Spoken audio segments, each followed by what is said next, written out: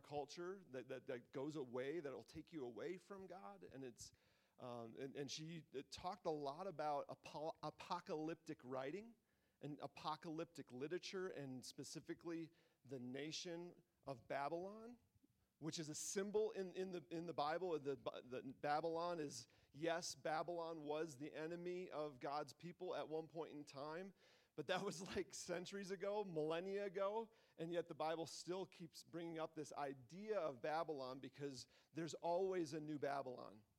There's a perennial Babylon. And just look at me. I know we're diving right in and kind of like, you're probably feeling a little bit like, I don't know, you look a little confused. So I'm just going to pause for a second. This week, you had your life. You went to work. You went to school. You hung out with your friends, your coworkers. You did what you needed to do.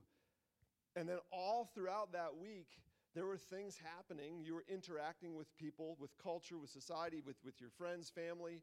And there's a current in all of those places. There's a culture. We talk about work culture. We talk about a culture at a school. Is it a good culture? No, we didn't feel like it was a good culture, so we moved our kids. We talk about this kind of stuff all the time. There's currents in our culture that take us to where we want to go or where we don't want to go, and that works spiritually. And that's what Christy talked about the first week, is the contrast between God's kingdom and the kingdom of Babylon. Then the next week, I talked about McDonald's for our soul and the idea that each and every one of us has some sort of activity that's like, it's, maybe you don't eat McDonald's, but you watch Netflix until you can't see straight, or like we've all got our thing that we should probably not have in our lives, right? We should probably work to get rid of it. We should break out of the lullaby. And guys, I can't tell you, as we've been doing this series, how much I've just been seeing that everywhere, that we're being lulled everywhere we look. Every time we're on our devices, every time we turn on the television, everything is just algorithmed and it's manufactured so that we consume more, and it's just in just the right bite sizes. So we keep going and keep going and keep going. And it's time, like we were talking about how the lullaby, we need to wake up from the lullaby. We need to cut certain things out of our lives that are holding us back. We need to get rid of the McDonald's for our soul. It's something that feels good initially, and that's followed immediately by regret, which is followed by cancer. That's the McDonald's, right? That's what we're fighting against. And what was yours? At the end of that time, I was like, okay, what's yours? And maybe you've been thinking about that. Maybe you've been kind of going to battle against that. And then the third week was probably my favorite sermon, at least that I preached, because I can't say it's my favorite sermon because my wife preached one sermon and then Nathan preached another one last week. But the favorite one that I preached so far was it's time. Jesus' idea of there comes a point in time where we need to act like our hair is on fire. We need to just cut the crap and be serious. We need to be honest with ourselves and others and just get serious about the sin that's in our life and the havoc that it's wreaking in our lives. We did story time with C.S. Lewis. That was fun. And then last week, if you were here, Nathan preached an awesome sermon on the holiness of God. Because nothing will break through our lullaby, break into our lullaby, than looking at a holy and perfect God and in a sense being humbled by that, but also being inspired by that. And he talked about the cycle of repentance or something like that at the end, the 6 things. So good. If you want that, that's on the podcast. And then lastly, today, to land the plane, the final countdown, I want to circle back on to apocalyptic literature and take a really, really good look at the book of Revelation. It's going to have a lot to say about our lullaby and breaking our lullaby. And here's the thing, this is challenging. First off, I did crazy amounts of studying and reading. I read through Revelation a couple times. One of them was in a full sitting. I just sat and read through the whole book. I'd never done that before. It was so good. And then I realized, I was like, man, coming to this, the book of Revelations, we have a very broad understanding. Some of you guys have maybe studied it, read it before. Maybe you've read it before cover to cover like I have. Some of you know very little about it. Like if you're going to ask the average person about the book of Revelation, which I did to my daughter. Do you mind if I share what you shared yesterday? So I asked Jovi yesterday. I was like, hey, when you think of the book of Revelation, what do you think of? And she's like, I don't know. She's like, is it like the last book, right? I'm like, yes. She's like, yes. Last book, the end. It's the end of the Bible, God's message, the end of God's message. It's kind of the end of time. She's like, there's something about dragons, horses, and bad guys. Okay? And then, Jesus was on a horse with a sword, and maybe there was some fire in there. And that was like, that's it. And if that's you, I'm so glad you're at church today. Because honestly, we're going to talk about this here in a second. The book of Revelation can be like, I just don't even know where to start with this thing. And I'm going to, by the end of today, my goal is you're going to know where to start with this thing.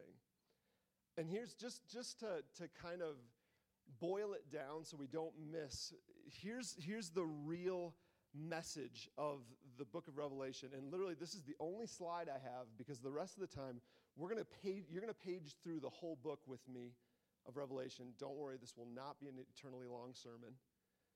But I have one slide to put up, and it's this. This is really the message of the book of Revelation, can be almost boiled down to just to this, to the reader.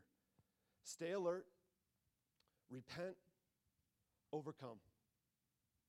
Stay alert, repent, and overcome. The book of Revelation was written by a guy named John. It's probable or very possible that that's the Apostle John. It's possible it could be another John that was, John was a fairly common name, a guy that was in the first century. Revelation was probably the oldest or the latest book written, like somewhere in the 90s AD. And it was written by this guy named John, and it's written to a group of churches, 7 churches in particular. We'll talk about them here in a second. And it's a letter to them, and the message is, amidst all of the imagery, amidst all of the blood and the dragons and the plagues and all of these different things, trumpets, is really, this is overarching message to the churches. This is, like John would say, we're going to talk about, I had this vision. He records, he's like, I had this vision or like this dream, but it wasn't just like, it was a dream where he was like awake. He wasn't sleeping. And he's like, I can't explain it, but this is what I saw, and I'm just going to write that down. And there's all this imagery, but amidst that, churches, the 7 churches, what I want you to know is you need to stay alert, because Jesus is coming. The end is near, is a phrase that's used. You need to repent. We talk about repentance this week. You need to turn away from what you've been doing. To repent is literally to just make a 180-degree turn. You're going one direction, and you're like, this is the wrong direction. I need to repent. And you go completely the other direction. And in this case, you head your life back towards God if you're repenting towards God. And then lastly, we need to overcome. The churches, you'll see this in a second. John was talking to these churches, and they were faced with some very, very real and difficult persecution, some gnarly stuff. And he's like, but yes, what you're going through is difficult, and you still need to overcome. And this is an important message. This overcome is important for our lullaby talk, because what we're reminded in the book of Revelation, I'm getting ahead of myself a little bit here, but I want to keep going. What we're reminded about in the book of Revelation is, yes, Jesus has saved you. If you believe in Jesus Christ, if you've prayed and you've given your life to him and said, I want to follow you, I repent of my sins. If you've done this before, you're forgiven of those sins. And that those sins you're no longer identified by those sins, and that's a beautiful thing. That's the good news. That's the gospel. But the gospel is true, and at the same time, despite the fact that we've been forgiven our sins, we still need to overcome. He's talking to the early church, and he's like, yes, Jesus has died, the victory is his, and you still need to stand strong. And the message is still the same for us today. Yes, God loves you. He loves you so much. And if you've given your life to him, he's forgiven you, and you are clean of your sin, and you still need to fight. You still need to hold fast. Like this is the phrases that are used in Revelation. You need to hold fast. You need to stop being complacent, not give in, be victorious. That's one of the words that's used all the time is like, hey, to the person who's victorious, I'll give them the kingdom. To the person who's victorious, they'll eat from the tree of life. To the one that conquers, he's like, yeah, but Jesus, aren't we forgiven? Aren't we, we gave you, we trust in you for your grace. He's like, yes, and you still need to overcome. You realize that? Everybody look at me. You still have to stand. Jesus loves you. He's forgiven you of your sins. And you still need to stand. And there are times where we have to wake up from our lullaby. Christy talked about it the first week, how there's like background music in stores, and how that background music actually, there's studies that show that you buy more if you feel cool while you're listening to the music. Did I just look cool right there? I felt cool at least. And then we buy more. And she's like, we have to stop the music. We have to wake up from our lullaby. And that's what this series is all about. Now, before we dive into the book of Revelation, and you're going to need your Bibles. If you have a Bible, please open it because you're going to be paging through it. Before we talk about the book of Revelation, I want to talk about 3 different approaches to the book of Revelation. And I've got 3 different images here. One of them is not my tea. I'll put this over here. The first one is a Rubik's Cube. A lot of times when Christians, especially Christians, if you grew up in the church, this is going to resonate with you. The book of Revelation, for most of evangelical Christianity in the last 50 years, has looked at the book of Revelation like this. It's something to solve. It's a code to crack. Or maybe it's even a cipher to see the world through new eyes. And the more I read and the more I studied this week, the more I was grateful that we're moving away from that as a church. Because you'll see all this imagery, all this symbolism. And of course, symbols represent something, right? And so it's natural to read into. I guess it's natural for us as humans to read a book and say, what's the 10 horns on the dragon mean? And here's the deal. It probably meant something to someone at some time. John, as he wrote this book, he was using a very well-known type of literature to his Jewish audience. Apocryphal, prophetic. It's deep-seated in Ezekiel, deep-seated in Daniel, all of these imageries, they'd be like, oh, I remember that from Daniel. But they weren't thinking, and in some cases, they probably were thinking, yeah, that 10, that probably means something for their time in their space. And it might not mean anything for us at this time, and that's okay. And here's the thing, if we come at the Rubik's Cube like a cipher to crack, we're going to miss out on something. We're going to miss out. We might even miss out on the whole entire message itself. I had a dream once. By the way, before I move on, these are my son's Rubik's Cubes. He wanted you to know that these are his. He can solve this one in 39 seconds. He also wanted you to know that too. I had a dream once. And I debated sharing this because it's kind of like, ooh, Josh has dreams. But here's the thing. I actually do, I dream a lot. And God, it's just something that God and I have. I have a dream probably every 1.5 years or 2 years that has a lot of meaning. It's very vivid. I remember it when I wake up. A lot of my dreams I don't remember. Maybe you're the same. But they have a lot of meaning. I haven't had one in a couple of years. The one I'm about to share is probably the last one that I had.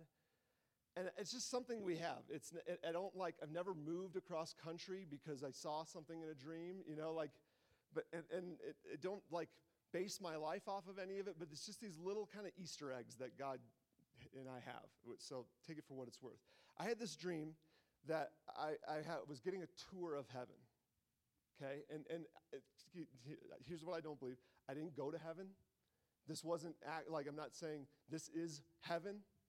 I'm just saying I had a dream where I got a tour of heaven, and it was awesome.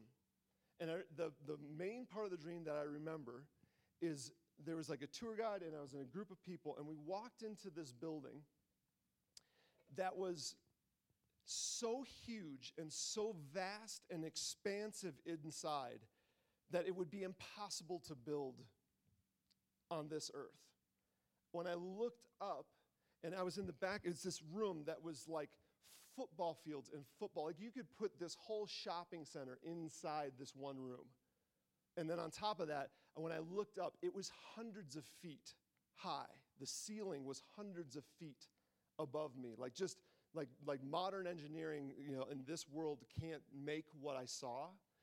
And what's funny is, and this is I think God and I kind of laughed with God about this. I never got to see the front of the room in the building. I only got to see the back wall. And it was magnificent. I don't even know what the building was for, but I'm looking up and I'm looking up and I'm looking at this expansive and this wall coming down. And as I look down, I notice that on the wall the whole wall is made of 3 different kinds of materials. One, and they're real small. They're all the same geometric, like kind of diamond shaped. Some of it was wood, some of it was stone, and some of it was metal. And all of those were somehow working together, holding this huge structure up. And I'm no contractor, but I built enough things to know working with those mixed, like that would be hard to do, especially so small and at such a grand scale. And then I woke up. And I was just like, this is so cool. Like I thank the Lord. I just kind of worshiped, like, God, you're so cool. I can't wait to see what you have in heaven. Now, imagine this. Imagine, Jan, if I wrote you a letter explaining my dream, this vision that I had of heaven. I said, I don't know what it means, but it's cool, and I wanted to tell you about it. And you wrote back and you said, Jan says, I know what it means. You know what, Josh, I bet the wood in there, Jesus died on a cross. And so the wood probably signifies the cross, right? And then the stone in there, the stone that you saw, Jesus is the cornerstone of what we believe, So maybe the stone represents Jesus as the cornerstone. And then metal. There's a lot of metal made in China. And so what if the metal represents China? The ones who are laughing the most are probably the ones that grew up in church, hearing about these theories, taking these very abstract, beautiful, metaphorical, allegorical symbols that are all over the book of Revelation, and watching people say, you know what, I bet you the locusts in these, there's 7 plagues, and one of them is locusts. That this is back in the 90s, the new Black Hawk helicopters, they look a lot like a locust. I bet you that's what John was seeing. What was some of the other ones? Like people were constantly trying to figure out, there's Gog and Magog in the book of Revelation, and trying to figure out which one's China and which one's Russia.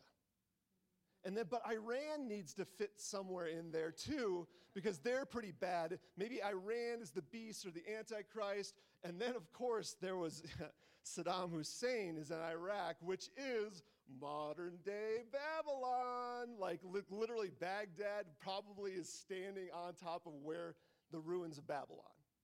And that tickled our brains like, wow, And here's the thing. We can miss the forest for the trees sometimes.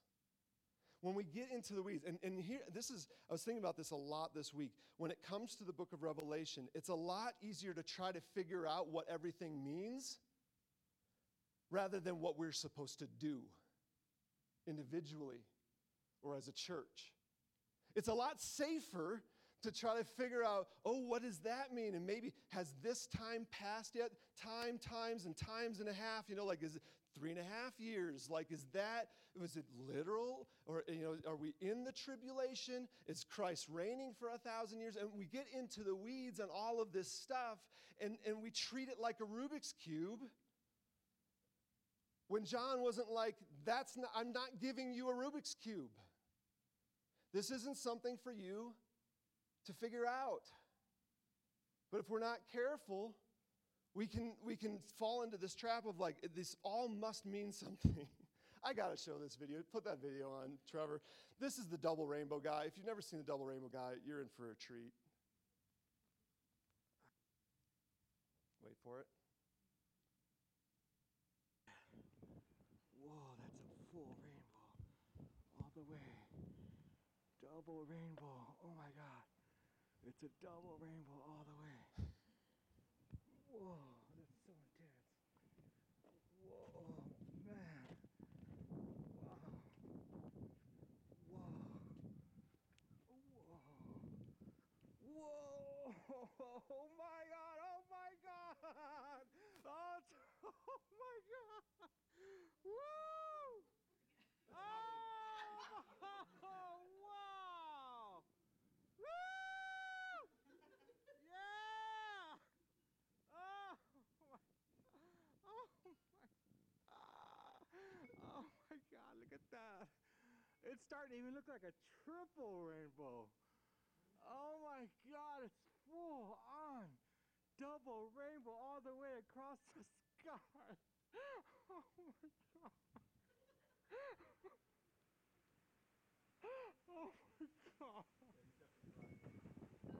my God! Oh God! What does this mean? Oh! So it goes on for like 5.5 more minutes of that, of him crying and asking, what does this mean? And I show you that because I feel like, again, we can miss the forest for the trees. This guy is obviously having a very profound experience, probably on drugs, not quite sure. But he's having this experience, and he's like, what does it mean? And here's the thing. I think God made rainbows. I think God made rainbows to bring meaning to our lives. Absolutely. I just saw a rainbow this last week. We were in Maui, Chrissy and I, for our 20th. It was awesome. I was watching a rainbow it was like being printed as the rain was moving left to right. I'd never seen that before. It was like, this is amazing. But I didn't ask, what does this mean? But I did worship. And that kind of stuff is made for us to look up. It's made for us to feel small. It's made for us to even feel blessed, like God puts those in the skies to remind us of promises, to remind us of his beauty, his creativity.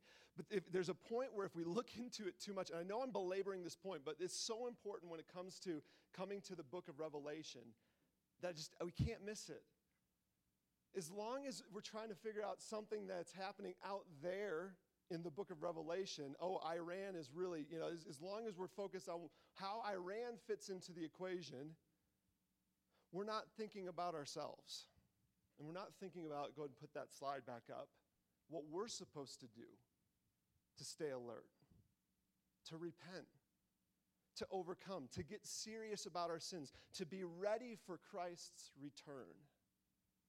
And I just wanted to set the stage with that because so many of us have grown up in the church where there's whole novels written on the details of the book of Revelation. And we miss what John, I think going back to my letter that I wrote to Jan, I think John at times is like, you guys are missing the point. I don't even know what some of that stuff means. I just saw it. And I wrote down, I was overcome and overwhelmed by the glory of God, and I wanted you to share that in that with me and allow it to change your life.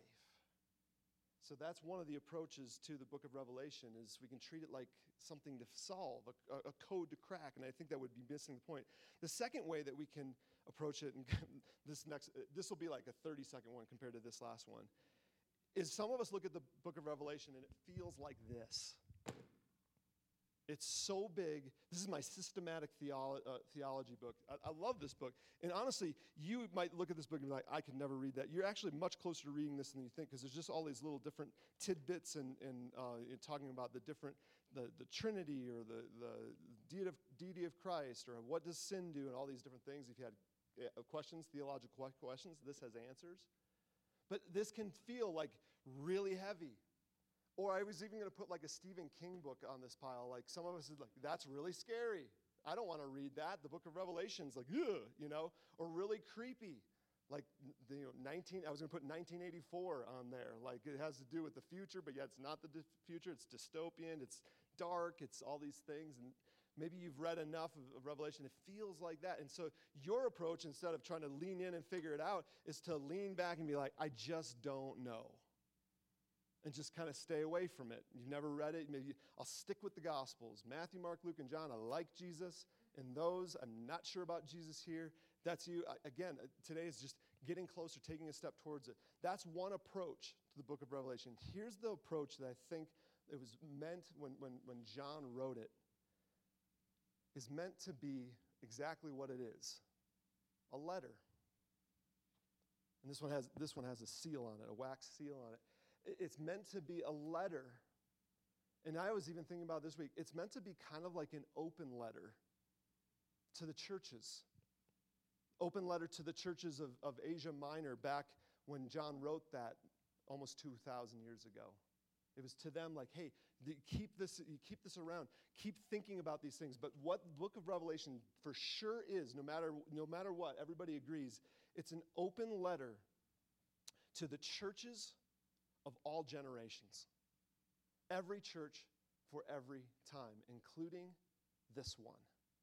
And so, as we dive in, I want to just, like, these questions are on my mind. Because we're going to look at some of the letters, some of the things that John wrote to these specific churches, and he calls out specific things about them. Hey, you do this really well. And it's Jesus talking to churches, but this I hold against you. Like yes, you're doing really well here, but I want you to keep doing well. I want you to keep it up. And the questions, I wrote this down in my notes, is like, I wonder what Jesus' letter to Colorado Life Church would be. Like if Jesus said, like there's Sardis and there's Philadelphia and there's Laodicea, there's Ephesus, all these churches, we'll look at them here in a second. But what would Jesus' letter to the Church of Evergreen be? Be interesting. What would he hold against us? What would he ask us to repent of? What would he ask us to endure? It's interesting, isn't it? That's the book of Revelation. You know you're reading it right when it starts answering these questions. When it pushes you to stay alert, to repent, to overcome. So with that, open to Revelation 1. I'm going to go, I think this will take about 10 minutes. And then I want to go back and look at the letter to Laodicea to close. That's what we're going with the rest of our time. But it's written by a guy named John. We think maybe the Apostle John. And he's like, look at this is probably verse 3, chapter 1, verse 3. Happy is the man, or blessed is the man who reads this prophecy, and happy are those who hear it, read, and pay attention to its message, for the time is short. See, there's that urgency. Hey, be alert, be ready. Look at verse 5, chapter 1, verse 5. To him who loves us, he's talking about Jesus, and has set us free from our sin through his own blood, who has made us a kingdom of priests to his own God and Father, to him be the glory and power for timeless ages. Amen. Keep going. Then he writes a letter to the 7 churches, and Jesus appears. This is in 1 verse 9 and following. And Jesus it looks a little different than the last time John saw him. He's all lit up. He's like, when I looked at his face, it hurt. You ever done a sun stare? That's what Jesus looked like in this. Like, I can't look at you for that long, Jesus. His voice, look at this. I don't know what verse this is in, because my translation is a little bit different than yours. It's probably around verse... No, his voice had the sound of a great waterfall. What verse is that? Be like 12 or 13 maybe? Nice. Okay. 15. His voice, this is him describing Jesus. His voice had the sound of a great waterfall. I love that. I saw that in his right hand he held 7 stars. A sharp, 2-edged sword came out of his mouth, and his face was ablaze like the sun at its height. He's got 7. So there's 7 of everything in the book of Revelation. 7 is the number of perfection. It's God's number. So he's 7 stars. I'm not sure exactly what they mean, but he's also, in just a little bit, he talks about 7 lampstands. And we learn through this that the lampstands are actually the churches. And it's a really cool image of that while we're meeting here, that God's light, his fire is burning in us as a light to the nations, right? It's a cool imagery with the lampstands. Then he talks to Ephesus, and he's like, Ephesus, you know, you're doing great. Your endurance is good, and you're in love. You love me so much, but your love has grown tired, so I hold that against you. Be victorious. Stay the course. Then in chapter 2, verses 8, he talks to Smyrna, and they're like poor, but they're rich. He's like, you're being persecuted a ton, but you are rich because of your faith. Then he goes on to Pergamum and Thyatira. And in chapter 3, Sardis, Philadelphia, Laodicea, and he follows this. There's this pattern that he follows with all of them. You guys, you're doing good in here, but I want you to stay alert. You need to keep enduring. You need to and he says repent, almost all of them. He's like, you need to repent. You need to repent. You need to repent, and you need to overcome. Be victorious. And for those who are victorious, they will be given, you know, the keys to the kingdom. They'll be given to eat from the tree of life. Keep going, because I could talk a lot. He talks about the 4 living creatures in chapter 4. And this is where it ties into Daniel. If you've read the book of Daniel, there's 4 living creatures. That one looks like a lion, a calf. One has a face like a man. The other one's kind of like an eagle. And his readers would be like, oh, I remember that. So you're tying, and the point is not like, oh, are eagles evil? Or, you know, like lions, like, should we all have lions? It's like, no, that's not the point. Don't get into the weeds. The point is he's tying back into, this is the timeless message that God has revealed to us.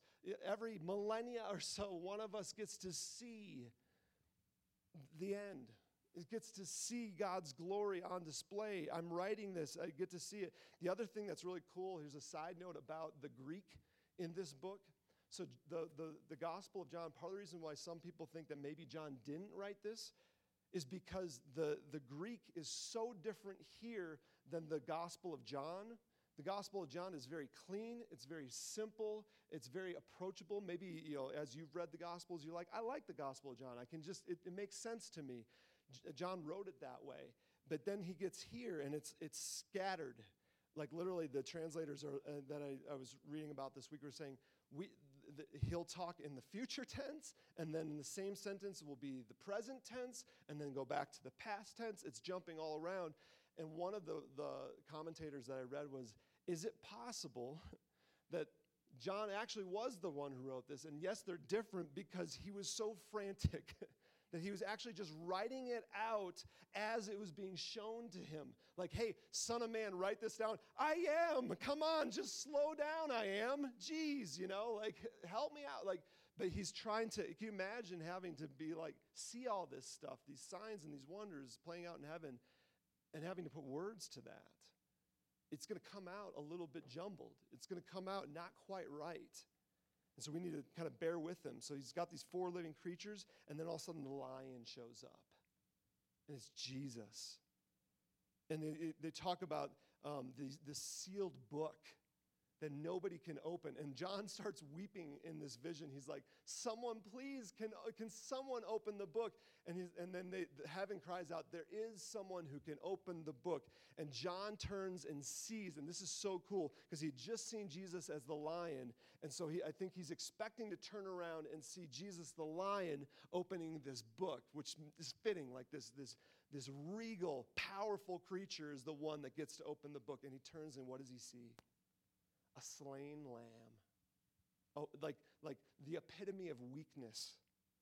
Like one of the most fragile little cute, lambs are cute. And this one's not even, like this one's, not only is it a lamb, it's dead, it's slain. And that's Jesus. And it's a reminder that even in the end, even when Jesus is going to come back and make everything right, he's going to come and bring justice, he still comes as a lamb. And it's a reminder to the churches, hey, churches, you're going to suffer.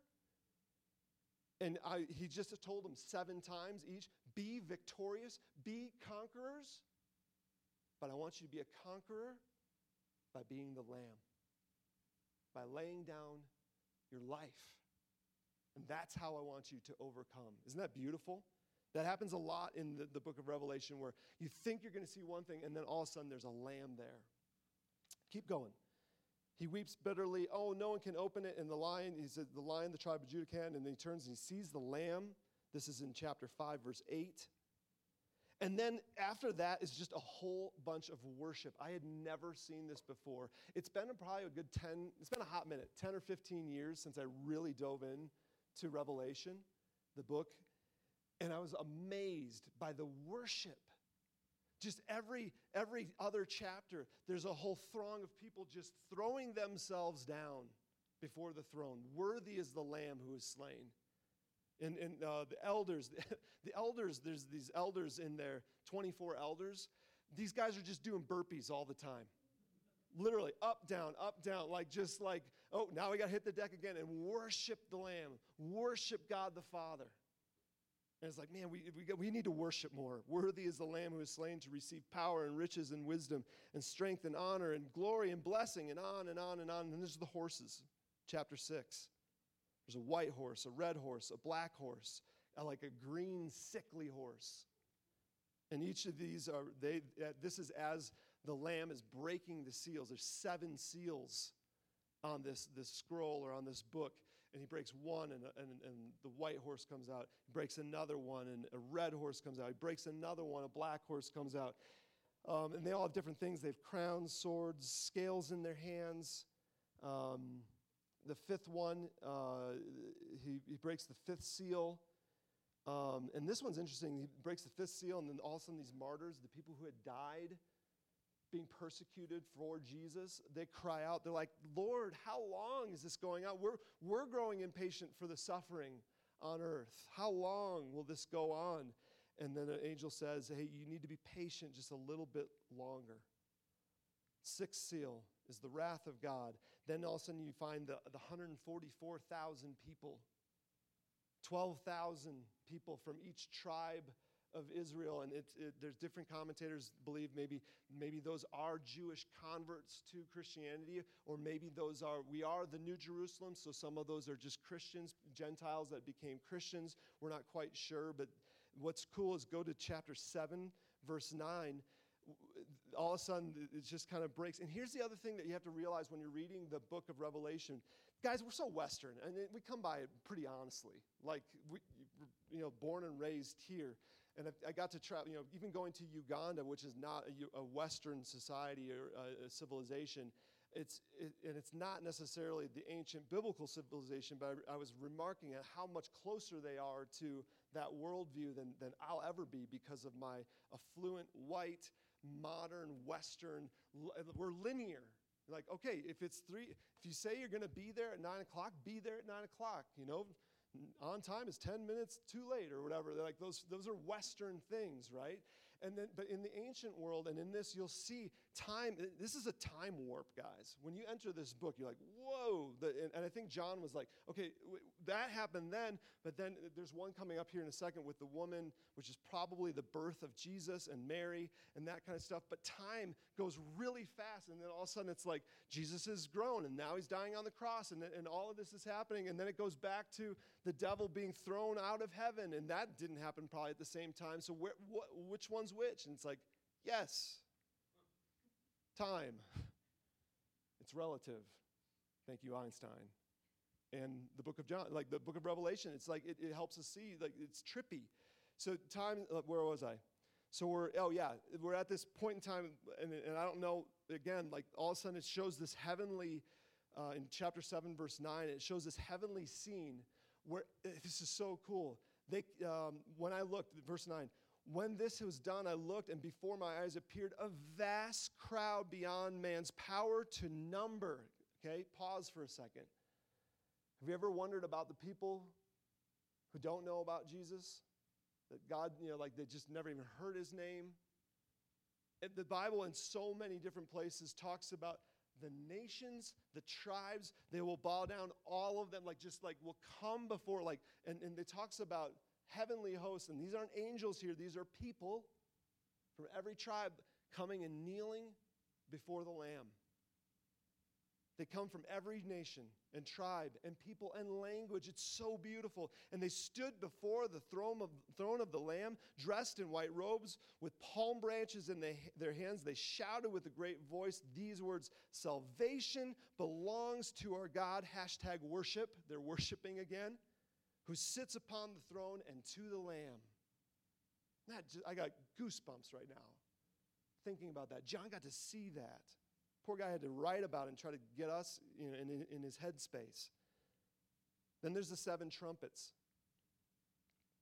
And the 7 trumpets, have we done the 7 trumpets? No, we haven't done the 7 trumpets. And there's the 7th seal, which starts the 7 trumpets. The 7th seal is really, this one would have been trippy. After all of this cacophony of worship, all of these crazy images, the 7th seal, this is the final seal. This is supposed to be the big one, right? Guess what? It's silent in all of the heavens and earth for half an hour. That had to be the longest half an hour of his life. He's like, wait, so what's next? And then there's the first trumpet, and the trumpets bring plagues, hail and fire. Then there's the poisonous, a blazing mountain, or maybe like a comet or meteor, poisonous star. Light from the sky diminishes on the 4th one. The 5th one, there's the angel from the abyss comes, and it's like an angel of death. There's misery on earth. And here's the thing, again, we've leaned into these so if we see a shooting star, or if there is a meteor, maybe that means that has come. And it's just, guys, when you read, especially the Old Testament, there's this one, I almost brought it up for today, I'll just tell you about it quick. 2 Samuel 22 is a song of David, and it specifically says, this is a song that he wrote right after he was delivered from the hands of Saul and some other people that were against him. You remember there was a time in David's life where everybody was against him. And the Lord delivered him. He was saved throughout it. Took years, but the Lord delivered him. When David recounts him being saved by God, he describes it this way: I cried out to heaven, and God heard my cry, and like a dragon came with smoke coming out of his nostrils and fire breathing out of his face, came and rescued me, and he brought me up to the highest of high in the heavens. Now pause. Did any of that happen, really? No. It was like one day Saul was chasing David, and the next day he wasn't. And David was saved, but he's like, my salvation was like that. And that was very common within the Bible to use imagery like that. So these imageries of these plagues, maybe they're real, but maybe they're just, maybe they're symbols for other things. Keep going. 6th trumpet is a destroying angel.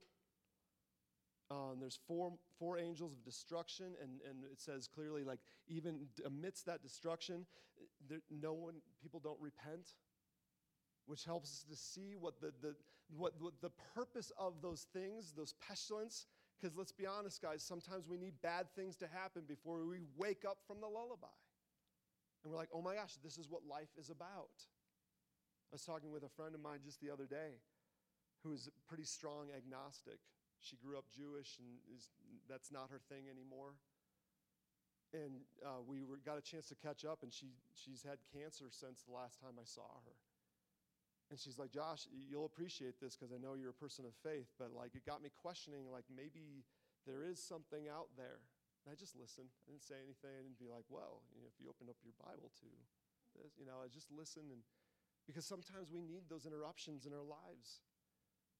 And that's the purpose of these plagues. It's not God being mean. It's God saying, hey, I'll do anything to wake you up because I love you.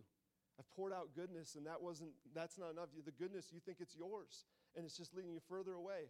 And just like in the book of Exodus, the readers would have definitely thought about the book of Exodus with the plagues, all those plagues, the 12 plagues of Exodus.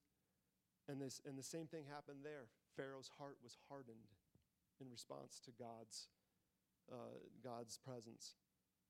And then there's seven thunders, and then John eats one of the seals. No idea what that means. Chapter 10, verse 11, comes these two witnesses, and they're these like strong prophets. Look at 11, verse 3. And I will give authority to my two witnesses to proclaim the message, clothed in sackcloth for 1,260 days, which is the equivalent of like 3.5 years, which is a very common time frame or a period of time within the apocalyptic writing. Sackcloth means these were prophets. They were powerful people. They were prophets that were speaking out against what was going on in the world at the time. And they did so well, they got killed. And there's the emergence of a beast. The beast comes, and I think the beast kills them. But then shortly after, they're resurrected. They come to life. And people acknowledge God, the God in heaven, because of that miracle. The seventh trumpet is, I forget what the seventh trumpet is. You'll have to read that on your own. Let's keep moving. I want to keep moving. Then there's the woman. And again, it said, chapter 12, verse 1, then I saw a huge sign became visible in the sky. And here's the thing. I used to think, or maybe someone told me, like, oh, John was looking into the future. He was seeing what was actually going on, or looking into the past in this case. And no, he saw a huge sign in the sky. It was like, I think what he saw was almost like a play going on, these visions in the sky. And they're representative of things. I mean, Christy and I were talking about it last night. It's like watching the Nutcracker, you know? And doesn't that chick go into a dream? And then there's like marching dudes and stuff like that. Like I think that was probably more what John saw in these visions, was not the actual things happening, you know, locusts that look like helicopters and that kind of stuff. I think what we really saw was just, it was played out in an artistic, abstract, symbolic kind of way. And when you do that, you don't have to worry about time, right? Time can jump around. You can do a lot in a minute and represent 1,000 years. So it's a woman who's pregnant. She's in labor. There's a red dragon that comes down from heaven, and he sweeps his tail, and a third of the stars come with him down to earth. And he's trying to eat the baby as soon as it's born. But God keeps that from happening. And then heaven wages war against the dragon. And we become very aware in verse 7 and 8 that the dragon is the devil, it's Satan. So some of these things we know what they are, some of them we don't. Keep going. Then there's the beast. And then there's another beast. It's kind of like thing 1 and thing 2 in chapter 12. And the second beast causes mankind to worship the first beast instead of God. Then there's the mark. You guys, maybe if you grew up in church, you heard about the mark of the beast, mark of the Antichrist, 666. I have to say this is really cool, because there are things that I think John wrote that he meant very specifically. Look at verse... what's the last verse, or last two verses in chapter 13? 17 and 18. He says, the purpose of this was that no one would be able to buy or sell. The people with the mark, you have to have the mark in order to buy or sell things, the mark of the beast. Understanding is needed here. And this is John saying, time out. Hint, hint. I'm about to, there's something here. If you let every thinking man calculate the number of the animal. It is the number of a man, and its number is 666. You've heard of 666, and the mark of the beast might be 666 on his forehead. And when we were growing up in church, it was like, oh, the barcode. That barcode, stay away from those barcodes. And then, every generation's got a new iteration of it. It's a microchip. That's the mark of the beast. You can't see it. That's symbolic, but it's literally, you're going to have a chip in you, and that's to buy things. And I even heard Christians like, credit cards, man. We got, ideal only in cash. Mark of the beast. Okay, just like that.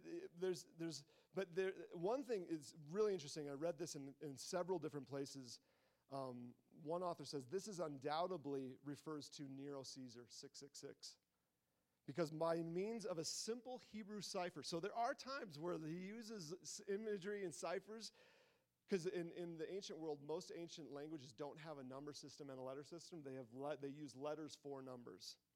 So Aleph was 1, Bet was 2, the next one was 3, you know? Undoubtedly refers to Nero Caesar by means of a simple Hebrew cipher. Guesses about its later application have been rife throughout the centuries, but the 666 stands for a concentration of evil, 6 being the number of imperfection. And then literally, like if you make a cipher with Hebrew, the Hebrew name of Nero Caesar and the beast, they both add up to 666. But here's the interesting thing. Nero Caesar is already dead. He's been dead for almost 30 years at this point in time. So his point, John wasn't saying, hey, there's one Antichrist and you got to be on the lookout for him. He's like, no, there's Antichrist everywhere. The beast is everywhere. The beast is here. You know, the beast isn't Iran. Like I said, when we're focused so much on Iran and what's going on there, we're not focused on the evil that's going on here. And maybe we don't need to have a tattoo on our forehead to buy things, but what does money play in your heart and mind to keep us from God? How is that keeping it, like, how is money have a hold on our heart to where it's keeping us and keep, away from 777, it's going towards evil because we're so dependent on it, just like being dependent on you can't buy food unless you have. You see what I'm saying? We can't miss this. Keep going. Call to stand fast in chapter 14. You got the grapes of wrath. See, even at least understanding like Revelation, you'll understand a lot of literature. There's so many things that find themselves in modern literature. Grapes of wrath, chapter 14. And you've got the wheat, so the believers are the wheat, and the unbelievers are the ones that are the grapes. They're being harvested for wrath. And it's a symbolism of being drunk on Babylon. You got 7, in chapter 15, you got 7 bowls, 7 angels, 7 plagues. You got Armageddon, chapter 16, which happens in a place like where there's been a lot of war in the ancient world. It's at a certain location. I'm going to keep going. You got the great harlot in chapter 17 and end of 16. And she is representative of Babylon. Again, here's the thing. John's talking about Babylon. And Babylon was a very real enemy to Israel. But it's been 600 years since then. So when he's talking about Babylon and be on your guard for Babylon, he's not talking about the literal Babylon. He's talking about a Babylon that's in your own culture. Babylon, in this case, is any prosperous, godless city or nation. Anything, any idea or culture that puts itself at odds with God directly or indirectly. We talked about the subtle nature of Babylon and how it can take us away from God. We have to fight against that. Let's keep going. Chapter 19. Afterwards, I heard what sounded like a mighty roar and a vast crowd in heaven crying, Alleluia. Imagine a crowd so loud that it feels like a roar. That's what he's experiencing. Look at verse, this is going to be like verse 6 or 7. And I heard a sound like the voice of a vast crowd, a roar of a great waterfall, rolling thunder, and they were saying, Alleluia, for the Lord our God, the Almighty, has come in his kingdom. Again, worship. And then Jesus shows up, and written on him is King of Kings and Lord of Lords. There's also a time where Jesus shows up, and he has a name that nobody else can read. Dude, how bad is that? That is that is a power play right there. And then there's the 1,000 years reign. He comes back, and we're not sure if that's a literal 1,000 years. For being such a round number, we think it's like a long period of time. You've got Gog and Magog in 20, and then finally 21. And this is where we're going to read. Let's read this. This is so beautiful. Then I saw a new heaven and a new earth, for the first heaven and the first earth had disappeared, and the sea, which is a symbol for evil, was no more. I saw the holy city, the new Jerusalem, descending from God out of heaven, prepared as a bride dressed in beauty for her husband. Then I heard a great voice from the throne crying, See, The home of God is with men, and he will live among them. They shall be his people, and God himself will be with them, and he will wipe away every tear from their eye. And see here from 21 and 22, this is the focal point. And this is, again, literal, figurative, symbolic, allegorical, all of these things. One thing we can know is God is sovereign. God is in control.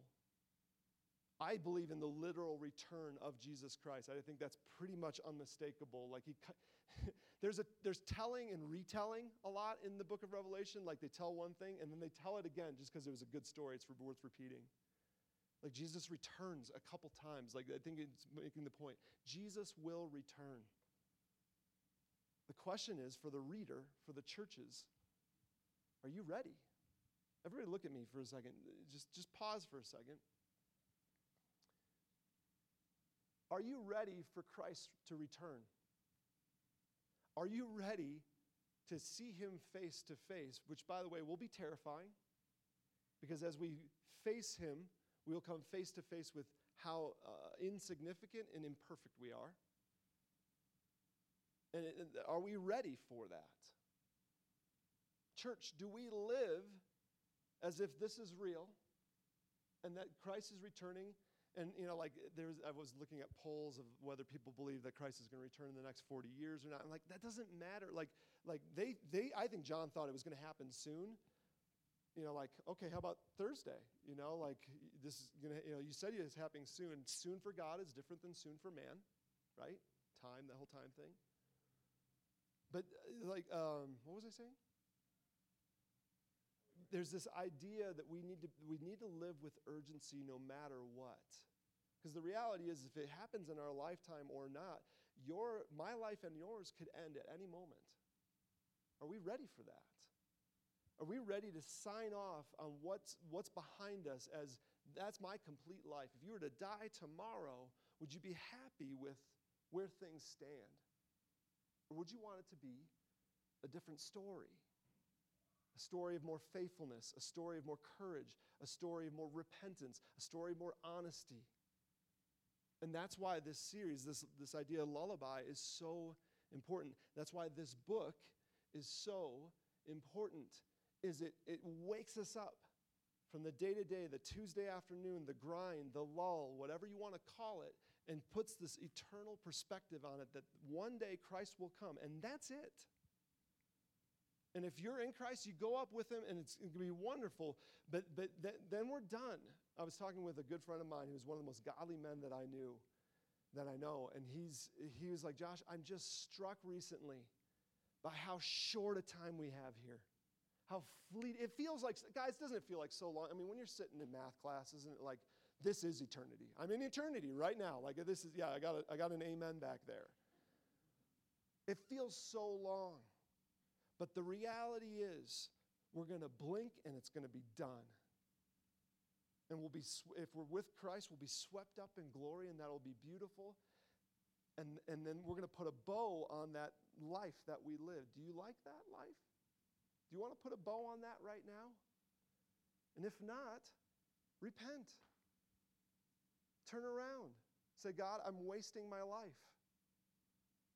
I've wasted time. I've gotten taken by the lullaby of these things, and I want to overcome them. I think Jesus loves that prayer. He loves that prayer because that's what he's telling his churches, that open letter to the churches that still stands today. Repent. Overcome. Yes, you're doing good, but this I hold against you. That's one of my favorite parts is even though, yeah, you guys, I'm your first love. This is great, but I still hold this against you. Like, Jesus, why are you dogging us so much? It's because he loves us so much. And he has this very eternal perspective that in an instant, it'll be done. And what will be written, will be written. I want more. I think you want more. What would it mean to take on more? I was going to read Laodicea. We don't need to. That's the book of Revelation. I wanted to do that just to whet your appetite, for those of us who are over here that are just like, I'm not sure. I think that's for somebody else to read. It's too scary, too hard to understand, too complex, whatever. I hope this is a giant step towards it because it's a beautiful book that's meant to sweep us, snap us out of our reality and whisk us up into the heavenly realm and have us think about what might be to someday worship with the saints in a loud roar. We're going to sing a song here in a second that's basically, it's called Echo Holy. It's about angels singing. That's our destiny. That's where we're heading if you're in Christ. That's where Jesus wants to take us. And I pray for each of us, my prayer for each of us is that we would wake up from our lullaby, that thing that's just keeping our soul a little numb, that's intoxicating our hearts a little too much, and keeping us from God, and that we would be alert, we'd be quick to repent, and we'd be strong to overcome. Let's pray.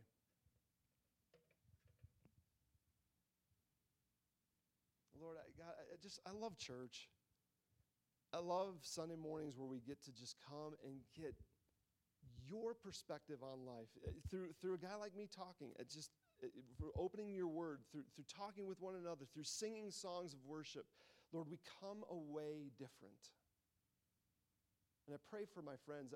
Lord, I pray those things. What would your letter to us as a church be? What do you hold against us? What are you asking us to repent of? To stop playing games and to face and be honest? What are you asking us to endure? I pray, Lord, that you would give us the wisdom to know what those things are in the weeks to come as we leave this topic behind us. And then, Lord, you'd also grant us the courage to actually do these things so that at the end of life we can stand in your glory as good and faithful servants that didn't waste our lives, that didn't get caught in the lullaby, but we got caught up in glory and we lived lives differently because of it. Pray all this in your name. Amen.